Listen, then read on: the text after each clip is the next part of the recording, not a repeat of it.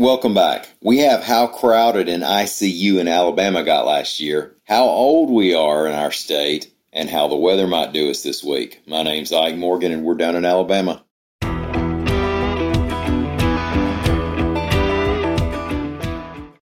A year ago, as we were gearing up to fight the emerging COVID-19 pandemic, the mantra was flatten the curve. We knew people were going to get sick. The idea was to slow the spread of the virus while pharmaceutical developers worked on a vaccine, hopefully slowing it enough that the curve wouldn't go so high that the healthcare system was overrun. Over some of the pandemic's toughest days this past winter, at a number of times, the Cullman Regional Medical Center in Alabama had the most crowded ICU in the nation relative to its capacity, reports AL.com's Amy Yurkinen. Now, that's according to news outlets such as Forbes magazine, as well as Cullman Regional itself, which says it was operating its ICU at up to 200% capacity. Now, if you're a math whiz, you know that means they had twice as many patients as they had beds.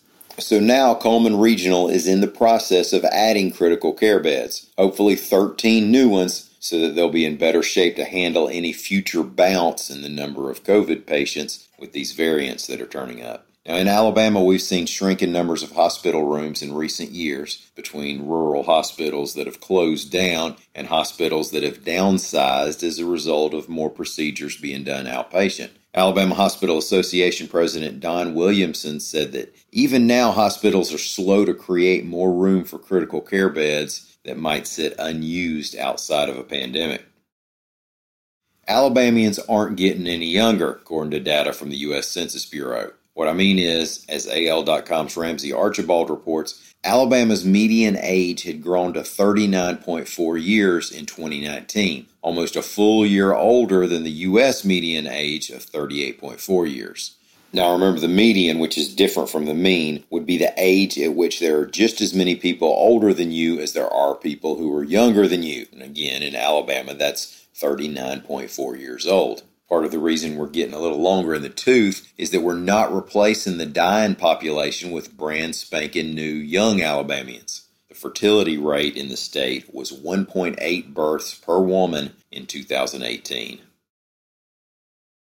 It's Monday, so we're going to look to the week ahead in Alabama weather. Weather reporter Lee Morgan is here to talk about how bad last week's weather was and when we might see some more bad weather. Okay, so last Wednesday we had a round of severe weather. It's hard to miss that. The latest count from the National Weather Service, we're up to 24 confirmed tornadoes. It's across the state. The majority of them were in central Alabama, but South Alabama and North Alabama had a few as well.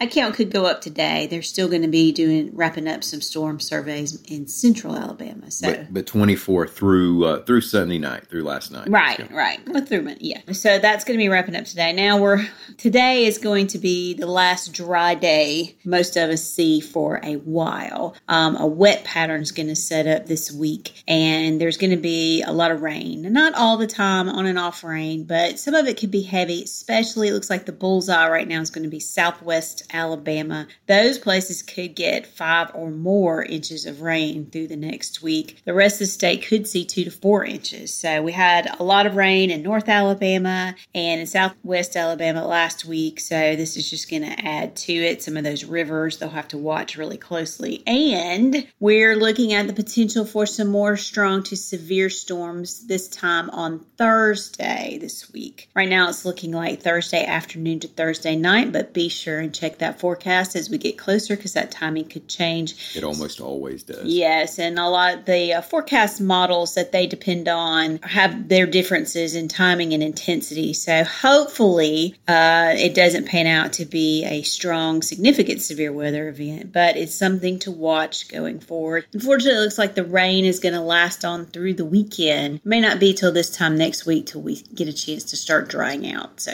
sorry about that. Well, thanks, Lee. I appreciate it. And thanks, everybody, for listening. We'll be back here again tomorrow. I'm actually going to enjoy the wet weather this week and be off for a few days.